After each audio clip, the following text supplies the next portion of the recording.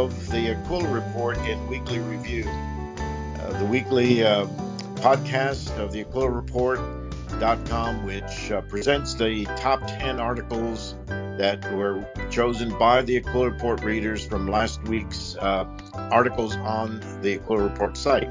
And so we're glad to be able to come together to you. This is Dominic Aquila along with Paul Harrell, bringing this podcast for this week on April 24, 2023.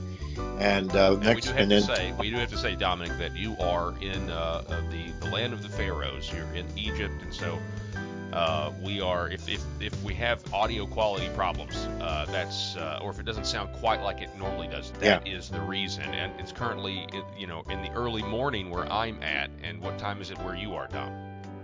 Well, right now it's 3:41 in the afternoon. It's 7 hours difference in our times. All right. Well, I'm glad that you got there safe, and we look forward to you returning stateside soon. Yes, it'll be soon. I've been teaching here with an extension of New Geneva Seminary that we've had here for 12 years. And so I'm seated just alongside the Mediterranean Sea, just a little bit west of Alexandria, Egypt. And we're using the conference ground of the Presbyterian Church of Egypt to offer our classes. It's nice facilities to sleep in, and good dining hall and classrooms. And we have about 70 students, and it's been a delightful week teaching all sorts of courses along with some other professors. Well, that's very encouraging to hear.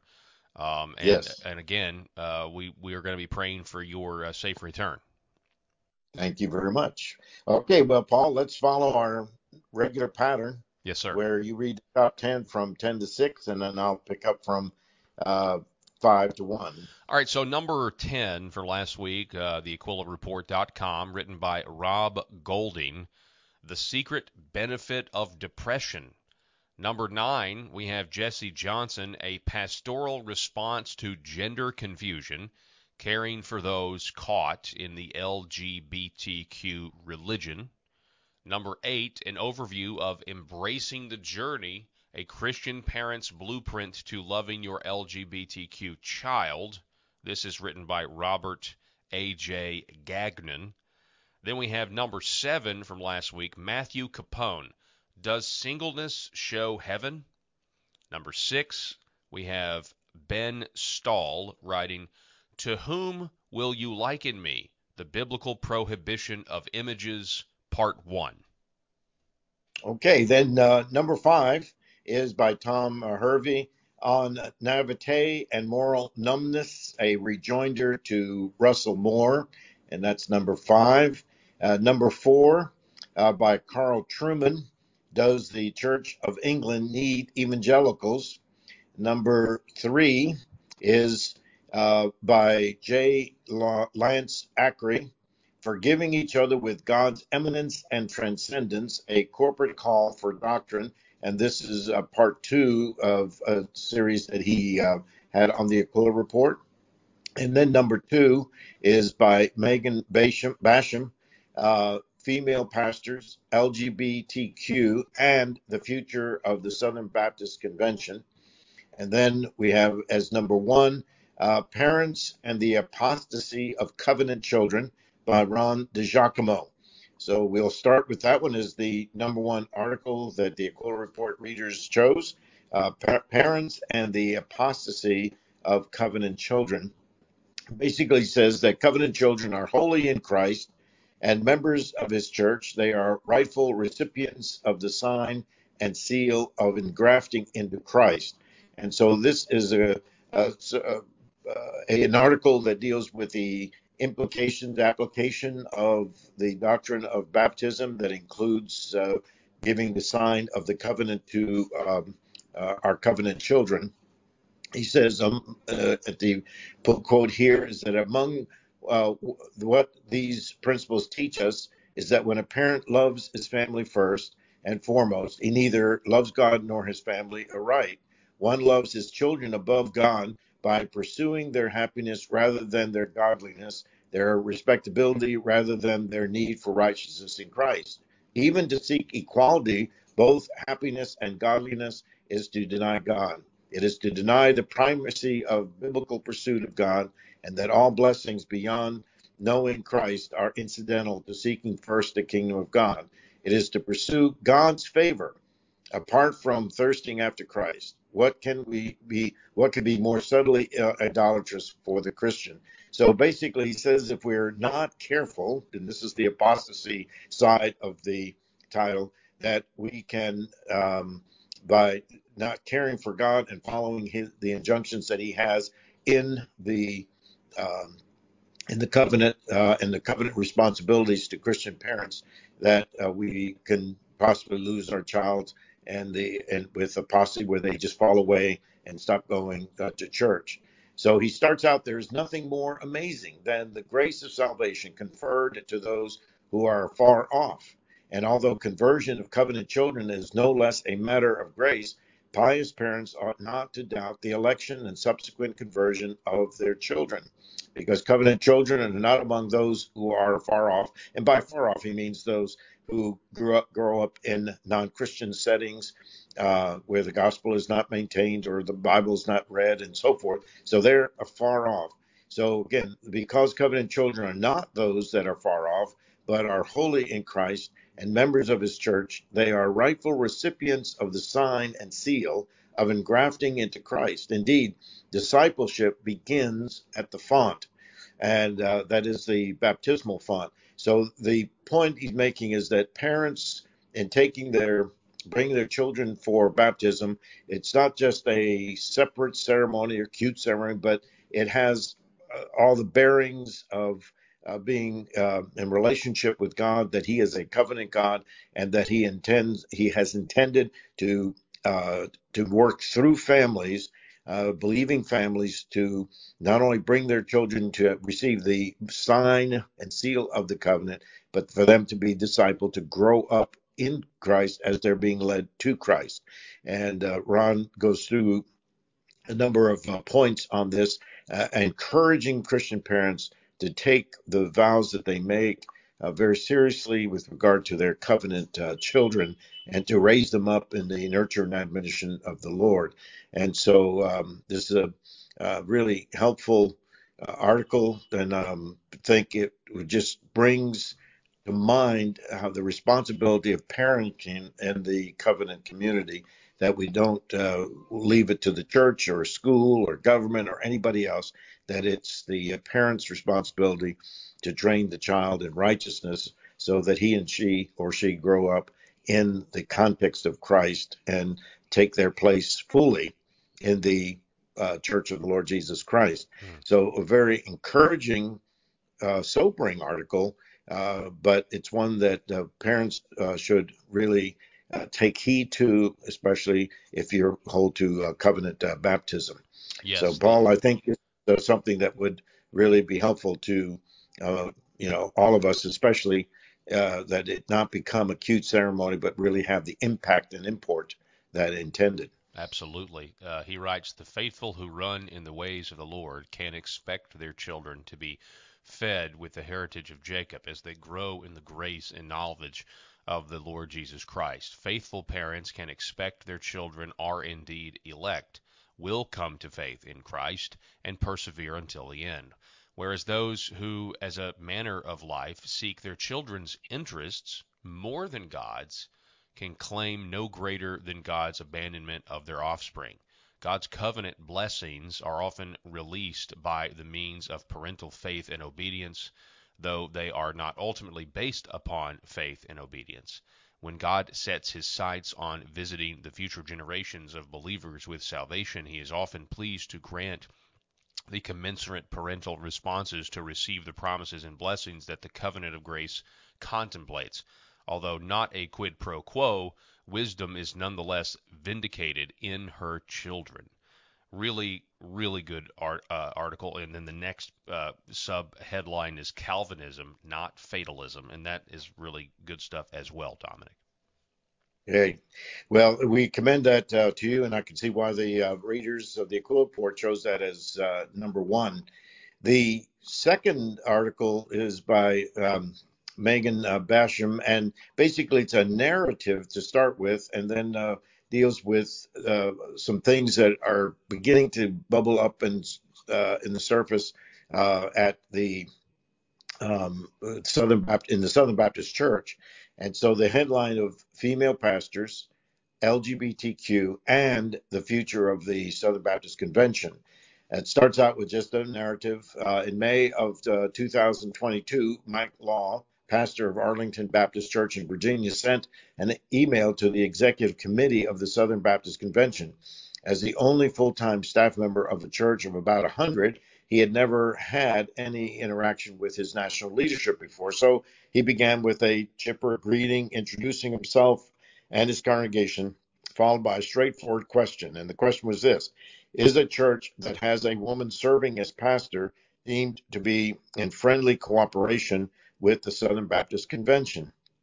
Now, says then she goes on to give some background to the Southern Baptist Convention. It's some 47,000 churches, 13 million members. The Southern Baptist Convention status as the largest Protestant denomination in the U.S. is due in large part to its loose structure, that it's talking about government polity, government structure. Rather than a top down hierarchy, it's more of a casual association of churches who agree on doctrine and pool their money to fund missions, seminaries, and various charitable endeavors. So it's the having given that kind of background, then the question um, that came up was, uh, what effect does having a female pastor, have in this casual, loose association that is called the Southern Baptist Convention? So the Pastor Law wrote this letter, the response that he received from someone in the main office explained that determinations of friendly cooperation are made by the Credentials Committee, not the Executive Committee. And so, if he wanted to report a church for having a woman pastor, that was where he should turn. So he wrote back apologizing about this, and then he wrote another letter and so forth. Well, it wound up going, as Megan puts it here, to the general conference or convention that was held the next year, and all the political machinery that would go along the way with that. So anyway, it's just a narrative here, but it brings up the fact that some larger PCA, the Baptist churches have uh, accepted women as female pastors on staff, and maybe there are even some that are part of senior pastors. And the question was, what association do we have with that? And so it's becoming an issue in the Southern Baptist Convention that really needs to be addressed. And the slippery slope then leads into the question about the LGBTQ relationship, and how do we handle that in the Southern Baptist Convention. So these two issues, the female pastors, the issue of human sexuality, are now sort of driving forces in that denomination that they are having to wrestle with. And so, Paul, it seems like it goes in many churches. We've talked about this for the last 5 years in reference to the PCA, the Presbyterian Church in America, and now it looks like it's also within at least the human sexuality part in the Southern Baptist Convention. Yeah, it dawns on me as I'm reading this how peculiar the PCA issue was with Greg Johnson and the whole Side B thing, because the denomination's stance on women as office holders in the church is clear, right? I mean, I know you have some people who are trying to essentially have women deacons and trying to get around the BCO by just simply, not ever laying hands on them and that sort of thing. And I actually think that is, not a good idea, and in a way trying to, looking at the BCO as a hurdle instead of what it needs to be looked at as a protection. Um, but it's almost like that we've leapfrogged that issue. We have faced the side B issue head on, and normally, I think churches embrace women as pastors and then make it okay for homosexuals. So it's kind of an interesting situation that the PCA has been through since 2018 and the revoice and everything else. But we do see this as really an attack on the sufficiency of Scripture. I think that is the underlying consistency here. We are having a debate in the Presbyterian Church in America essentially over sanctification and the sufficiency of Scripture, and the same thing is happening to the Southern Baptist Convention and our brothers and sisters in that denomination, and that's not a coincidence. And we should pray that all of these controversies and debates essentially result in the purity of the church, even if that means sacrificing the peace for a little while. Yep. It is. So excellent article, giving a good overview, historical bases and everything. So, well, article number 3 by J. Lance Ackery, Forgiving Each Other with God's Eminence and Transcendence, a corporate call for doctrine, the in terms of forgiveness. So he says, working out the ramifications of God's eminence, transcendence, and sovereignty over 3 elements in play in every conflict and in every attempt to forgive. And the 3 elements are the individual, the situation, and the law. So he says forgiveness is an act of worship in which a believer, acting as an authorized imperial agent, formally invokes the profound, transcendent goodness and eminence of God, beginning with his perfect justice, either on the cross for the elect or in the future for those passed by. Forgiveness is practiced without waiting for any particular emotional state on the part of the victim, nor for any action on the part of the perpetrator. Our profoundly broken hearts learn forgiving by meditation on God's sovereignty, eminence, and this angry moment, on His justice, and on His relentless agenda of transcendent good for His own, and by practice choosing to verbally invoke His actions in His name. So Lance Ackery really sort of opens up sort of another dimension of how we should approach the matter of forgiveness. None of us get away from wounding somebody or being wounded. How do we either seek forgiveness or grant forgiveness? And he really points back to God and what He has done. He really shows us, a good biblical grounding in God Himself for us to participate in this. So, and really practice the biblical forgiveness. So, the individual, what is the nature of the person attempting to forgive, and the nature of the perpetrator? So, you have the people that are involved. He deals with that. The situation, what's the nature of the details of the conflict, and the law, what is the nature of the offenses we are attempting to forgive. And so by covering it in that way and then giving illustrations along the way, Ackery really helps to bring home the importance of this practice that we probably don't practice well enough. And he does refer to the Lord's Prayer where he says, forgive us our debts or our sins as we forgive others. And it's one of those Christian disciplines that he's highlighting here that we need to learn how to practice. So I can see why, again, this was close to the top with number 3 in the articles for this week. This paragraph stands out to me. This is really good. Okay, so in addition to being profoundly and completely broken, both perpetrator and victim lack intrinsic rights before God. Both are slaves, either to sin or to righteousness, Romans 6, but slaves nevertheless. Any privileges we enjoy are not self-generated. They are gifts from God. Some have argued that God's prohibition of stealing implies a right to own property. However, while property rights make sense in the presence of a human judge, they don't make sense in the presence of the Lord. The concept falls flat. Stewardship, yes. Ownership, no. Any temptation to claim what we deserve from our fellow man must take into consideration as the starting point this fact. Both victim and perpetrator have no intrinsic rights apart from God's condescending to grant them subordinate roles under his sovereignty.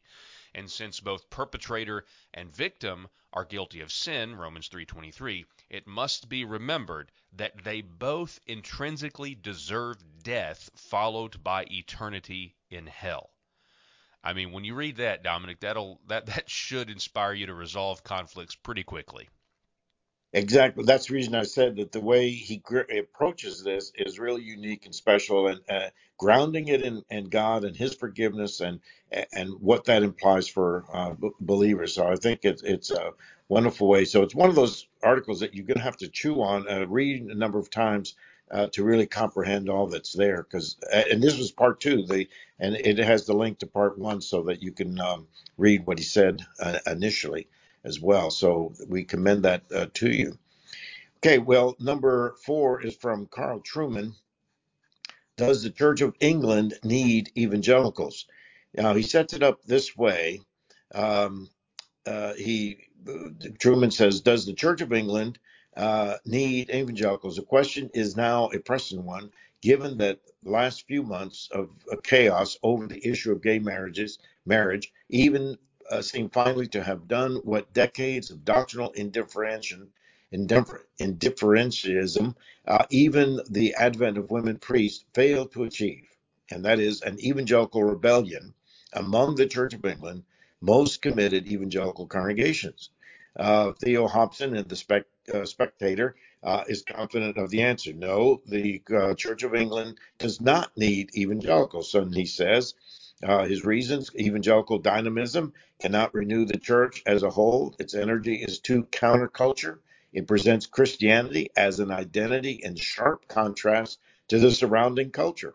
It insists that a true Christian is marked out by brave dissent from liberal views on sexual morality. An established church cannot foreground such energy. So he goes on. The argument is interesting. Carl Truman says an established national church cannot ultimately oppose the culture of her nation. Some, he says, including myself, would argue that this is precisely why no church should be established. That is, be the national church under the control of the government, since such politically motivated alliances always have a dominant partner, and history makes it clear who the dominant partner always is. So the question then is the Church of England, having gone through a number of transitions and different theological discussions, including, as Carl Truman says, the ordination of women as female priests, that now that the issue of human sexuality come up, that now that seems to be cutting across the grain. So what he's basically saying is Hobson will probably have his wish, not merely in England, but in worldwide Anglicanism as well. Traditional Orthodox Anglicans are about to meet in Rwanda in order to assess the global situation and further attenuate, perhaps even completely sever links with the Church of England. And one reason is that the African bishops see the West's attempt to foist this liquefied anthropology upon the global church as yet another act of Western colonialism. As I argued in my last column here, this is in First Things, the LGBTQ affirming churches are simply doing what the pro slavery churches of the 19th century did, giving specious blessings to the values of the world in which they find themselves. It is depressingly gratifying that Theo Hobson seems to have proved my point with almost indecent haste. And he had spoken earlier in the article about how this was so predictable to come. So, here we are, Paul. This is the third time we've mentioned something with regard to human sexuality, dealing with different churches. We had mentioned the PCA, Southern Baptist Convention. Now here's the Church of England facing it as well. And it seems that always becomes the touchstone of what brings about uh, churches or the conflict when it gets to this point it touches a nerve more than almost any other issue that comes in the church. Hats off to Carl Trueman here for making the comparison with LGBTQ affirming churches and slavery, pro slavery churches of the 19th century. That cuts pretty deep, and I'm glad that he's making this comparison, because things, you can twist scripture to give yourself the moral high ground, but in the long run, I mean, let's just think about this for a second. It is going to be, if we come out of this, and just from a numbers standpoint, if we just want to focus on the transgender phenomenon, we essentially have a people who are not capable of reproducing. They are literally taking that away. So, on the other hand, you have Christian families who are procreating and creating more Christians, more covenant children, which we can, reference the article we just talked about there.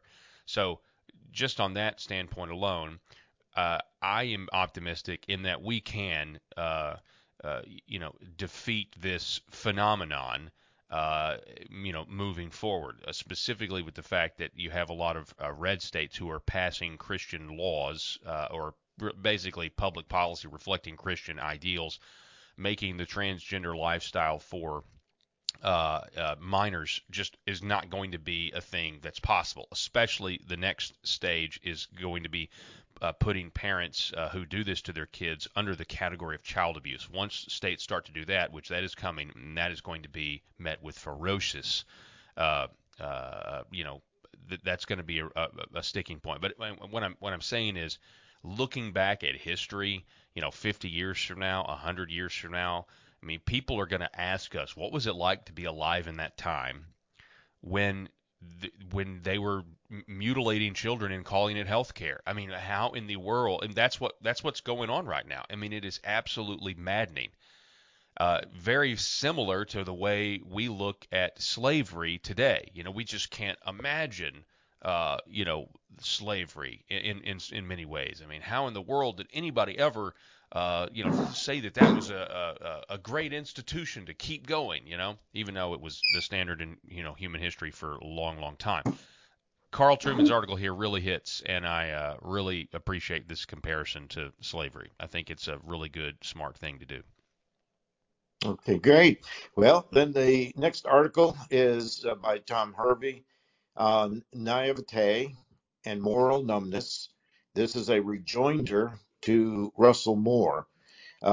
He says, I offer this response because Moore's article that he references in this article, Tom does, um, because Moore's article represents an attempt to engage the cultural movement that, like many others, simply fails. In other words, what he proposes, what Russell Moore had proposed in the article, if such things such as Moore's article represent the best that public theology can offer, then perhaps that project simply needs to be abandoned.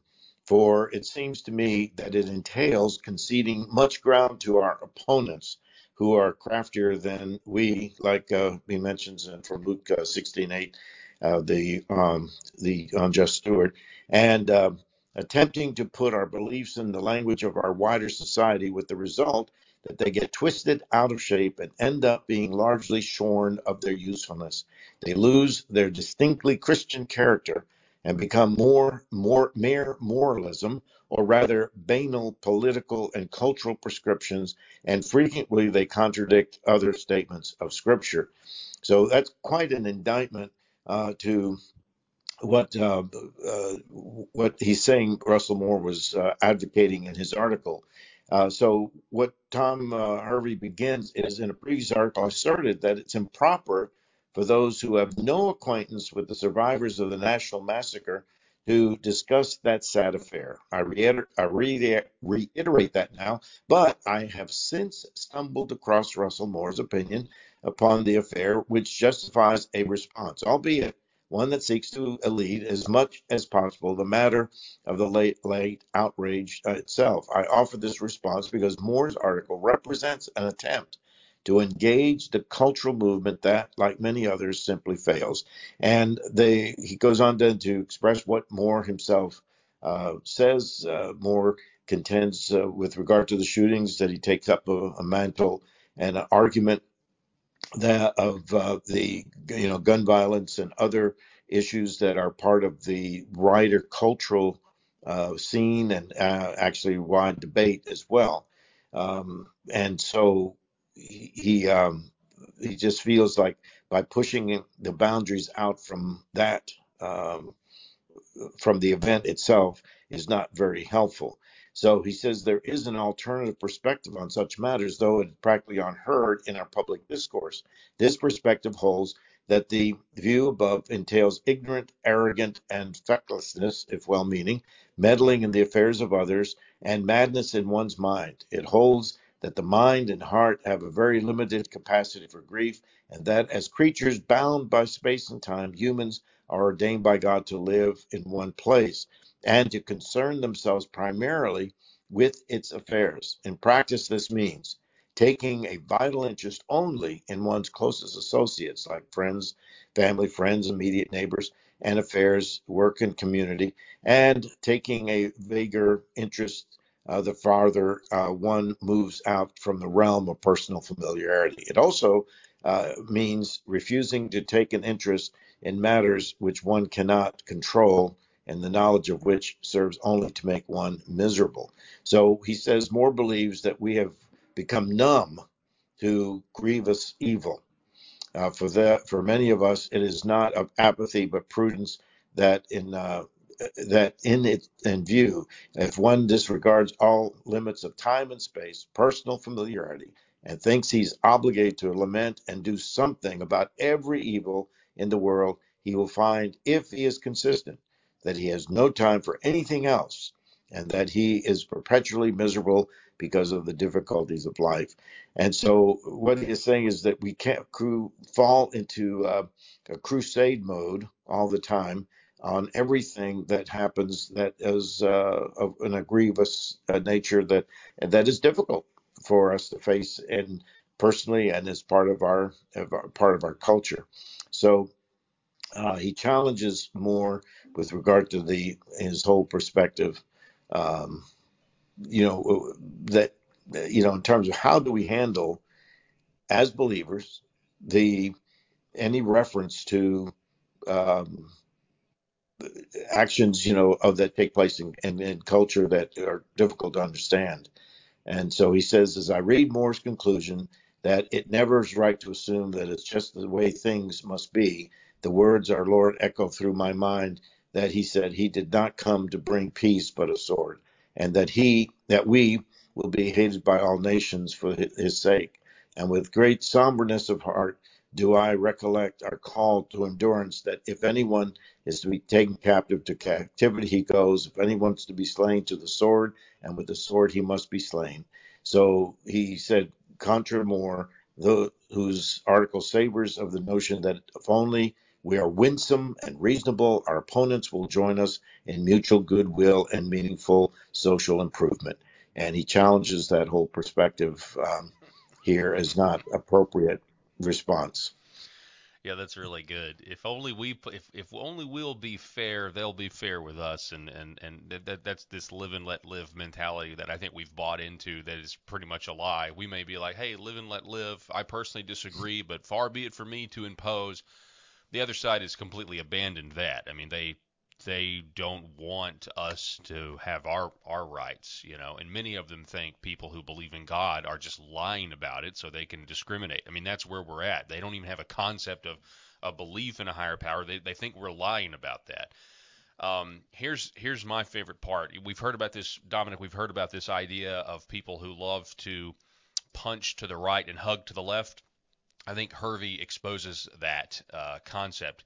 He writes, when it comes to particulars, Moore stumbles badly by asking, quote, can we not all agree that something is seriously wrong when a person with this many red flags can purchase multiple weapons of that capacity without anyone noticing, end quote? Hervey writes, no, we most certainly cannot all agree on that point, and it is an example of that naivete and giving practical aid to leftism that I mentioned earlier. America has 330 million residents, quite a lot of whom have some of the characteristics considered red flags for violent behavior. A government large enough to monitor all those people would be enormous and expensive and would have wide ranging powers that could be easily abused at the expense of long established rights and legal processes.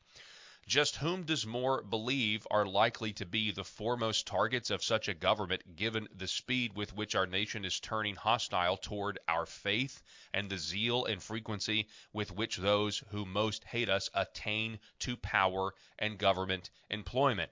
And all of us as good Calvinists would also understand the total depravity of man, Dominic. This is me speaking. I really love this point. Um, the question is not why would somebody use government to oppress others. The question is why wouldn't they? If we really understand what we're capable of, we're really understanding the depth of our sin, it is not natural for us to love our neighbors, okay? That is supernatural love of God that enables us, the sanctification, the power that allows of the Lord that allows us to do that. It doesn't come natural to us. And so when you have a biblical understanding of the sinfulness, fallenness of man, you don't want to give the government all this power. I love that Tom Hervey makes this point the way he does.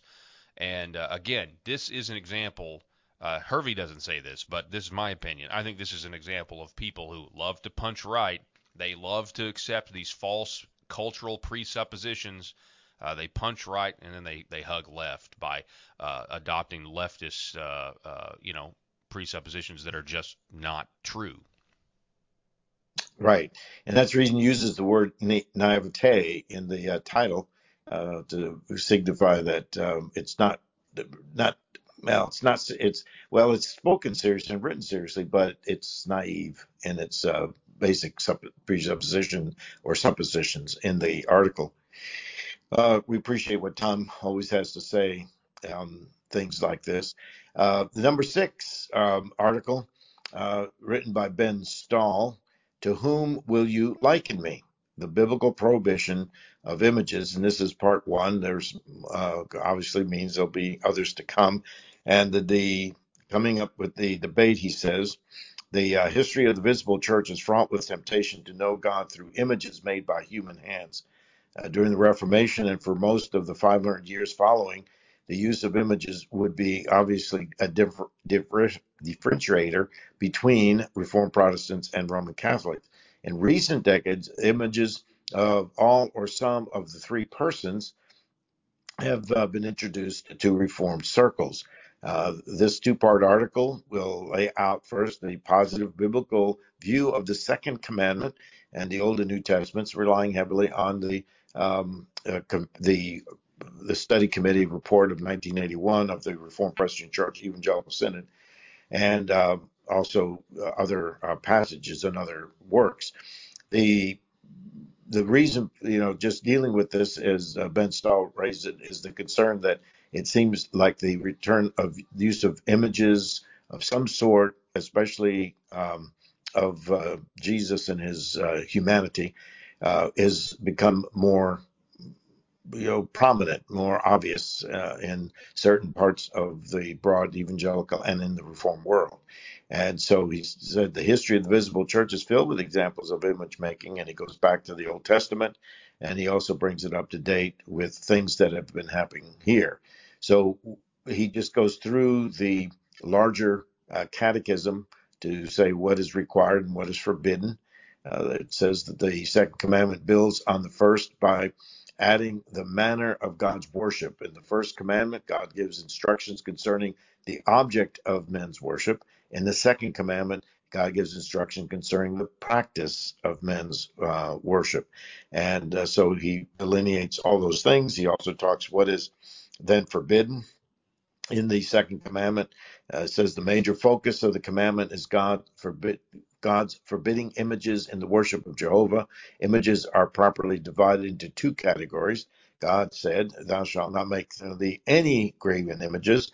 Thou shalt not bow down to them, thyself to them, or serve them." Turretin argues that there are two parts to the question of the images. First, the question of their worship, and two, the question of their being made. Calvin, Henry, Packer, and the Westminster Divines all agree in separating the forbidding of images into the two categories of making and worship. So making it and worshiping it. So Stahl just brings these parts out in terms of how to how should we respond, and what is the classic reformed understanding is that the second commandment forbids the making of images of any or all of the persons of the Godhead, and the worshiping God by any graven images at all, even those that represent or claim to represent the Christ and his human nature.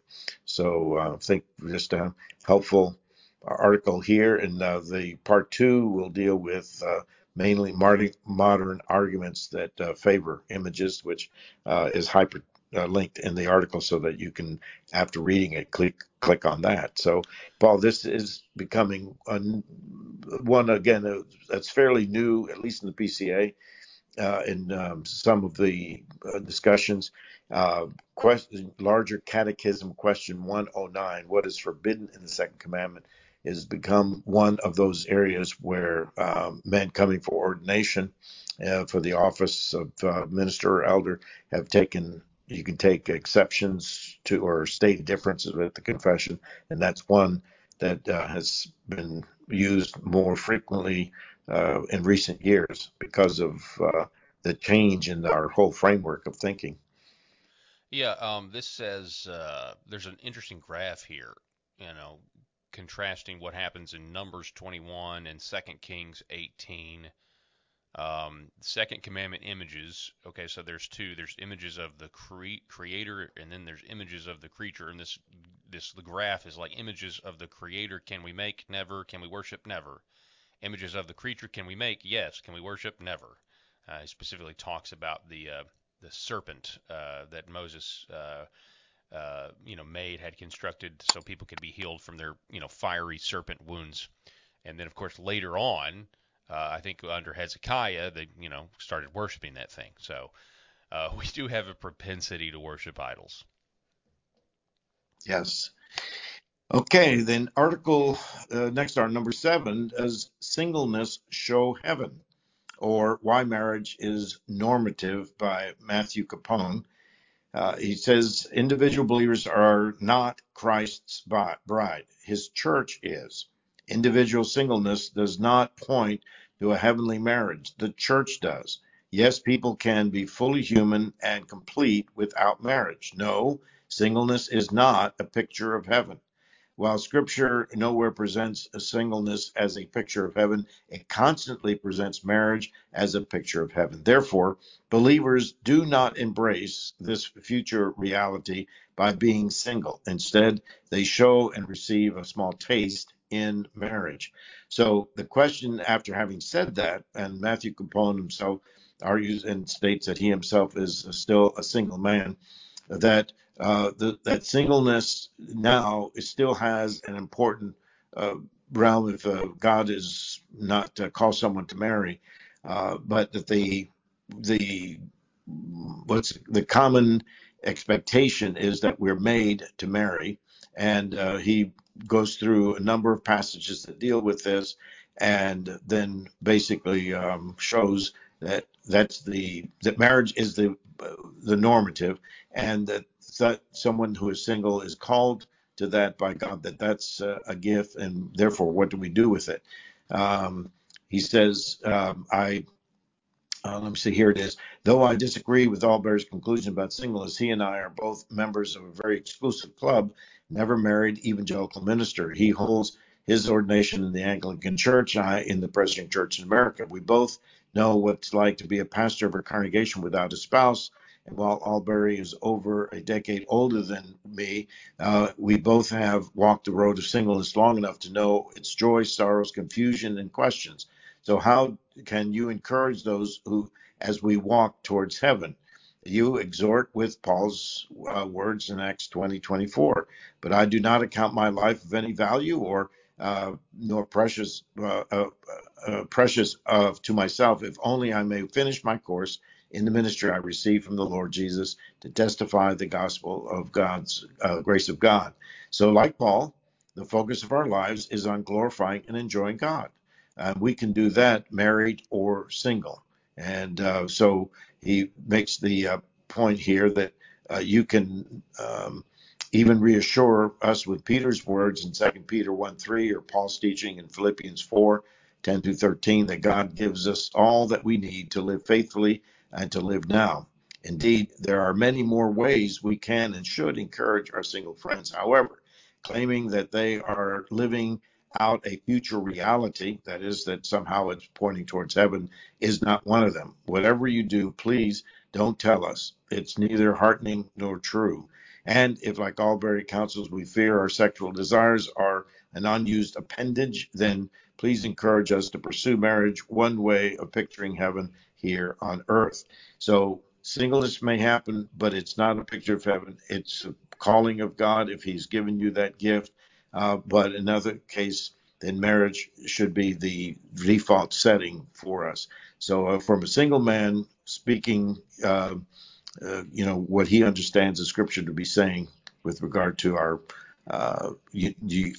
present, our time here on this earth before heaven.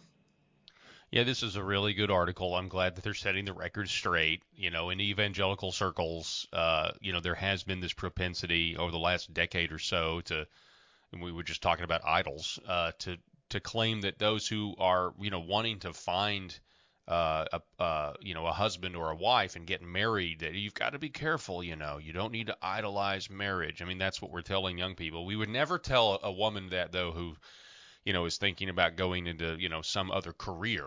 That would be we wouldn't want to do that. I just think, and there are people that have made these points more eloquently than me about this, but it's a good thing to want to get married. It's a good thing to want to have a family, and God, just have faith that God has the timing worked out for your individual situation. And I know, I mean, I think ideally, if you want to get married, if that's your desire, you're being single is not what you want to be. You want to have a wife, or you want to have a husband. You want to start a family. These are all good things, and it's just strange to me that we have some who have almost preached against that in a way, or trying to make people feel bad that they have the desire to get married and have a family.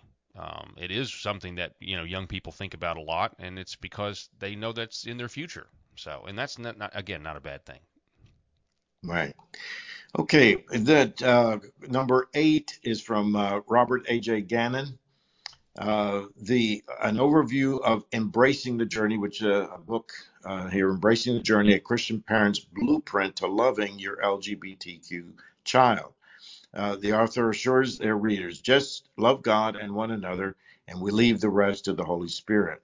So what he is saying is embracing the journey has all the earmarks of being a stealth gay slash transgender front organization as an exemplar of deception, doublespeak, and egregious proof texting. There is a reason why they avoid direct statements about their view that Scripture isn't addressing committed homosexual relationships and an authentic transgender life.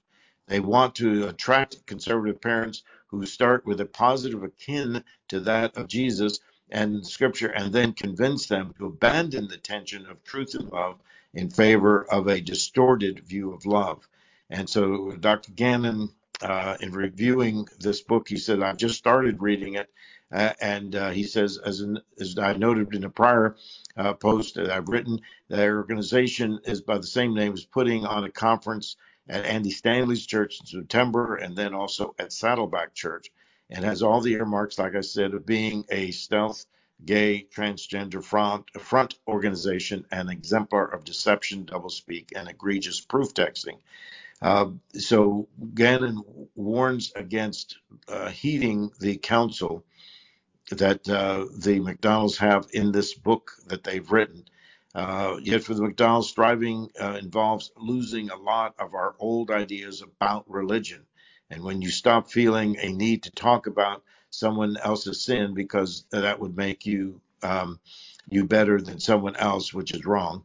Giving up the need to fix others, avoiding those who will choose judgment and reject your efforts of love. And he says that's not the way that we're to go. They address the issues in ways that are slippery. They presume on the meanings of Scripture, and they avoid sort of knotty issues, and just say basically that it's more important that we just practice the concept of love to one another and love God. And that's not sufficient. And Gannon really warns against that kind of action. Um, so I think, we commend it. So just about the background that Dr. Gannon has written, probably one of the seminal texts on the whole area of homosexuality and same-sex attraction and the whole matter. An excellent book to get. It's a weighty book, but he opens up the scriptures well on this. So his comments on this are very helpful. Man, there's some this is twisted. This is this I'm so glad he wrote this article. So he's calling out, the twisting of scripture here. Listen to this. The McDonald's say in their book that they don't tackle many hot topics in their book, like what the Bible says about homosexual practice, though they have their own opinion. Because, quote, thriving isn't about being right, end quote. Now, this is interesting. That statement right there, thriving isn't about being right. That's that's essentially advancing an idea that, like, what your theology is. God doesn't care about what your beliefs are about his character, right? That's just incredible to me. It goes on, quote, there was a time not so long ago when the world seemed black and white to us, right or wrong. And then Gagnon writes, they were, quote, released from the idea that everything is either or when a pastor told them that between God's creation of day and night are, quote, gray periods, end quote, of dusk and dawn. Between the land and the sea, God created are the unmentioned streams, lakes, and rivers, which are not less biblical than the oceans. In other words, embrace the shades of gray entailed in LGBTQ propaganda, and while you're at it, embrace the shades of gray involving idolatry and other forms of sexual immorality. I will just, Dominic, like to take this opportunity to address the LGBTQ. The LGBTQ acronym, right? It's very, very long. So it's more than LGBTQ. So what do? They say LGBTQ plus. We're going to have to come to terms with the fact that among the plus is pedophiles. Okay, LGBTQ plus is making up people who want to make pedophilia legal. That is really where we're going with all of this, and that's lumped in with this whole sexual religion that's been created. And so when you have this book or any book, that's trying to address this, embracing the journey, a Christian parent's blueprint to loving your LGBTQ child. I really just think when you actually put,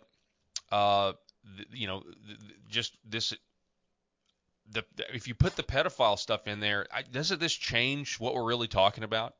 Because that's where this is headed. You're not even allowed to say that anymore in some instances. You're supposed to say minor attracted person, right? I'm just taking this opportunity just to remind everybody what it is we're actually talking about, okay? And we have to make sure that we don't let them define the argument with these, specific goalposts, because it's actually much worse than what they're letting on. Absolutely. In fact, if we go next to the next article, number 9, by Jesse Johnson, a pastoral response to gender confusion, caring for those caught in the LGBTQ religion. And so he sees it as another religion. He starts out in this article, which is, like I said, number 9. As U.S. embassies around the world wave the pride flag, there is no denying the LGBTQ has become the American culture's center of gravity. 20 years ago, the main American religion was prosperity. Now it is the LGBTQ movement. So, how do pastors respond? Well, he has five suggestions. The first is treat it like another religion. Paul, and that was just about what you were saying just there a moment ago, in terms of the commitment that people make to this particular movement. It is a type of religion. So 20 years ago, the LGBTQ movement was about individual autonomy. They trumpeted individual rights, such as a visiting partner in the hospital, sharing insurance plans, and so forth. I fear that too many Christians, especially those who have been in ministry for a few decades, still perceive the LGBTQ world as being concerned with those kinds of issues. He says, I don't. Today, the LGBTQ movement has grown from concerns over individual rights to full on attack on Christianity. It is a rival religion. It has its own God, self identity, its own language, that of critical race theory and intersectionality, and its own priests, school teachers, and university professors. There is a conversion rite, which is coming out, confirmation, and the taking of a new identity. There's even penance for previous sins. The only thing missing is forgiveness. So he says they have all the marks of a religion. He also says that pastors and Christians and all need to be familiar with the worldview this religion presents because it's a contrary worldview. Pastors can sometimes shy away from understanding the LGBTQ world because of how dark and sinful it is. Distance from it, its practices, is a good and holy desire. But ignorance of the dominant worldview in our culture is not sustainable. A good place to go is Cal Truman's The Rise and the Triumph of the Modern Self, which we talked about quite a bit here on the Aquila Report and Weekly Review. Truman's book sheds light on the worldview behind the LGBTQ movement, helpfully showing its history and tracing how it came to occupy center stage in our world. So recognize that it is a distinct worldview that we need to take into account. Understand, number three, that they are after the students. The target audience of the LGBTQ movement is the kids in our congregation. The proponents of this religion are not operating in a quote, live and let live, close quote, environment, but are seeking to expand their territory into every square inch of culture, particularly the schools. It is the norm for public elementary schools to celebrate Pride Month. Students are taught in elementary school to question gender in general and their gender in particular. In high school, the reach of the LGBTQ movement is dominant. 5 years ago, it would have been unusual for a girls' sports team to encounter a boy presenting himself as a girl. Now it is typical. And by the time they get to college, students are often LGBTQ themselves. That means they're allies in the process. You'd also need to defend Genesis 5, 1 and 2. Every false religion is an attack on God. The LGBTQ religion is no different. Some religions are hostile to Jesus, to like Judaism. Some the cross, like Islam, and some to justification by faith alone.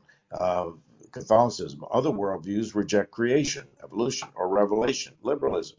So the heart of the matter is that we need to recognize uh, that the nature of LGBTQ is such that it, being another religion, it has its own idol, its worship and religion, and we need to understand how that works. And then last, be clear, bold, and persuasive. That is, there's a tendency on this issue to choose our words so carefully that we end up being confusing. And Paul, we've talked about this before with other articles, that the word nuance became quite one of the quite words that we use quite often in our discussions in the PCA, because everybody was sort of cautious and careful about how they were going to speak on these matters. And so the attempt at being so nuanced that was sort of lost away. I think we woke up from that, which was good. Yeah. Very helpful article though by Pastor Jesse Johnson, And and I love how he leaves it trust that up. it'll be helpful. He leaves it up to the pastor. He's just saying, look, accept this premise. I'm going to defend the premise that this is a religion. This is a competing religion with Christianity.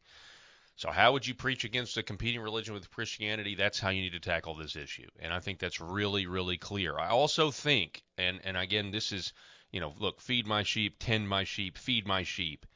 Part of the tending, I think, is also getting you. We really need to look down the road here. Okay, so we need to gird up our loins and not be dismayed, or we will be dismayed. I think that's in Jeremiah, right? Um, the the cultural shift that is happening. There's just a massive demoralization campaign. Okay, the vast majority of us in the West are disagreeing with what is being essentially forced in every major institution. Every major institution that's controlled is parroting the same thing, but they're really representative of a minority.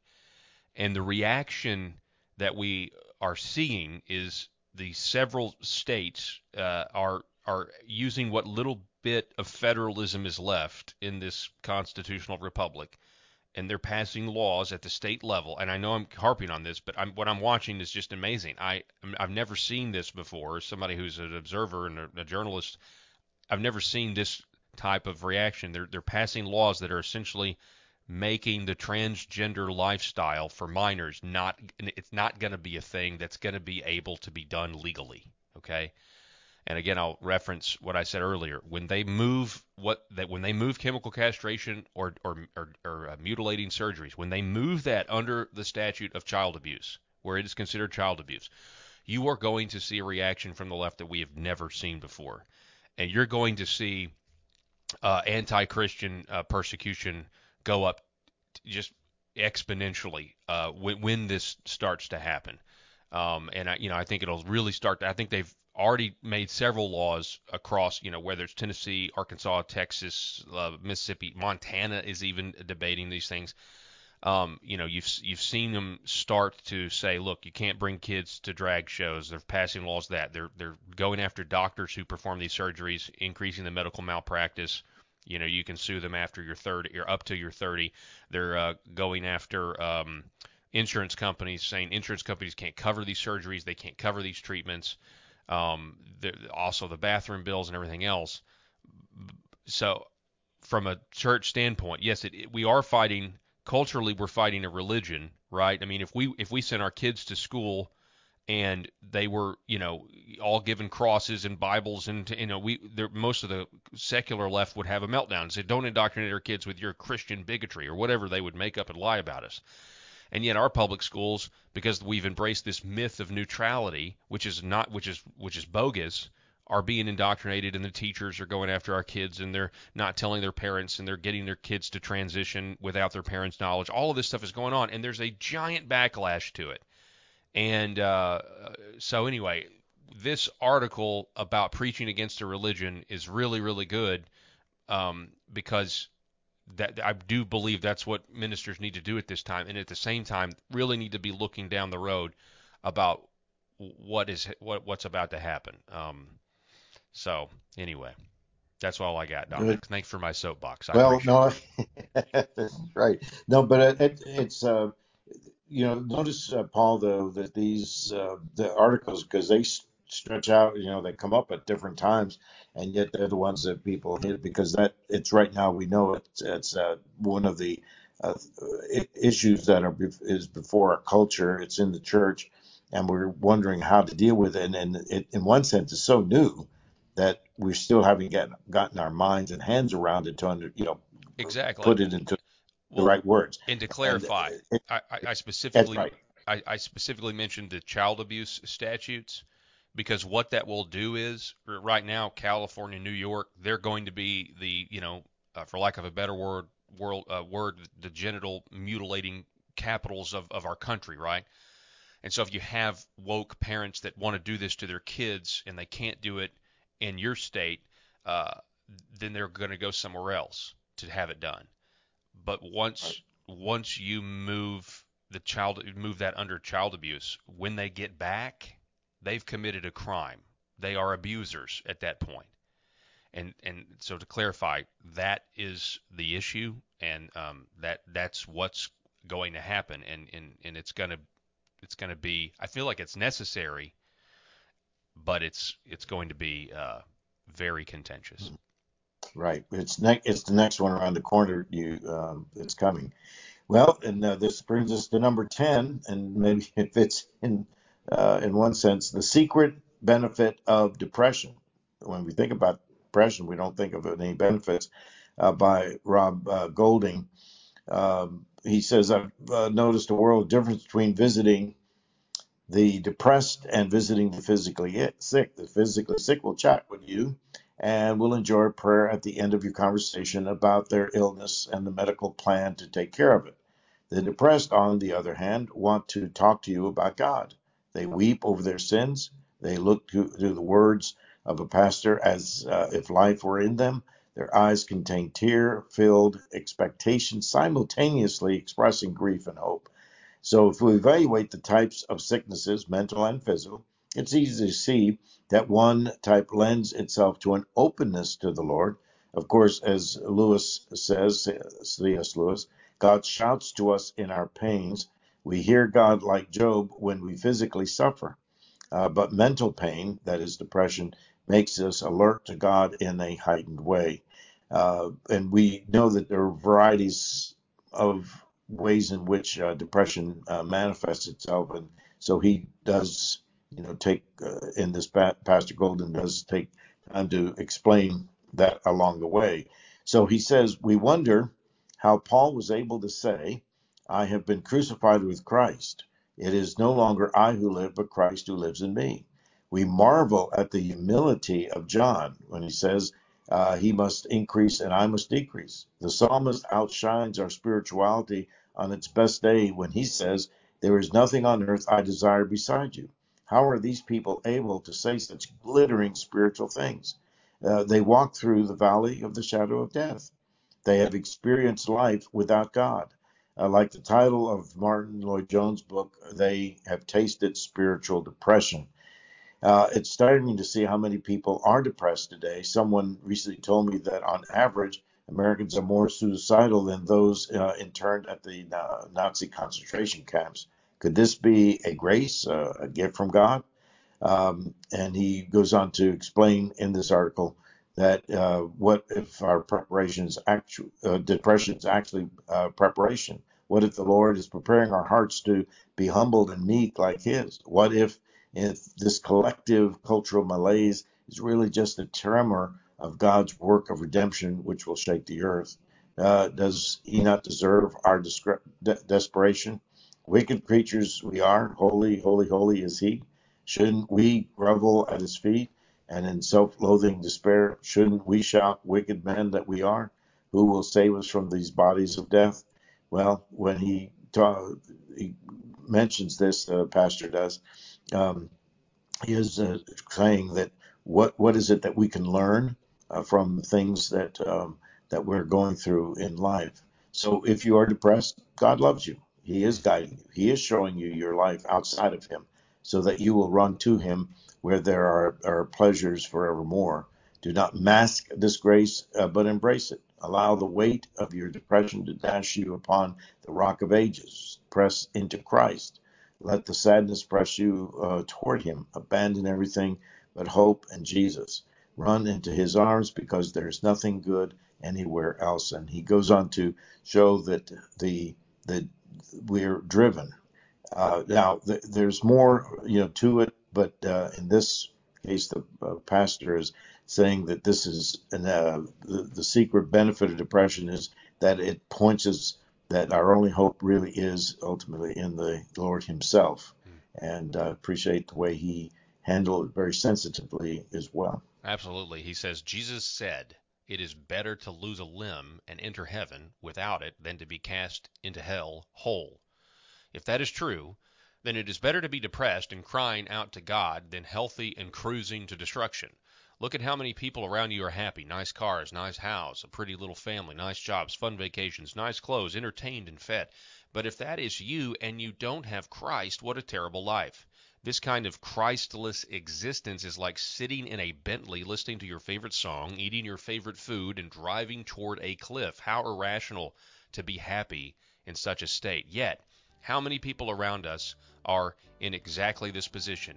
How much better it would be to be carless, foodless, songless, yet hopeful in Christ. Depression can be the gift of God if it drives you to Him. Quote, it is Right. better to That's go to the house of right. mourning than to go to the house of feasting. Ecclesiastes 7:2. Well, that's such an encouraging way to end, especially with some of the other articles that we had to look at today, Paul. Well, this is the Aquila Report and Weekly Review with the top 10 articles for April 24, 2023. Tomorrow in your inbox, you'll receive your newsletter, and all these articles will be hyperlinked and ready for you to read. And as we say, always, we encourage you to read them carefully, share them with others, forward the newsletter, just click forward and to other people that you feel might enjoy accessing these articles and being encouraged by them. So we thank you for joining us. Paul, I trust that you will continue well. I'm finishing up my teaching here. We'll be home soon from the Egypt. So I always like to say that the Lord calls me out of Egypt. He calls me as the son out of Egypt. So use that as my thing. But I enjoy coming to great believers here that we work with. And it's a wonderful task. So blessings to you all, and the Lord keep you well until we come into the next podcast of the Aquila Report Weekly Review.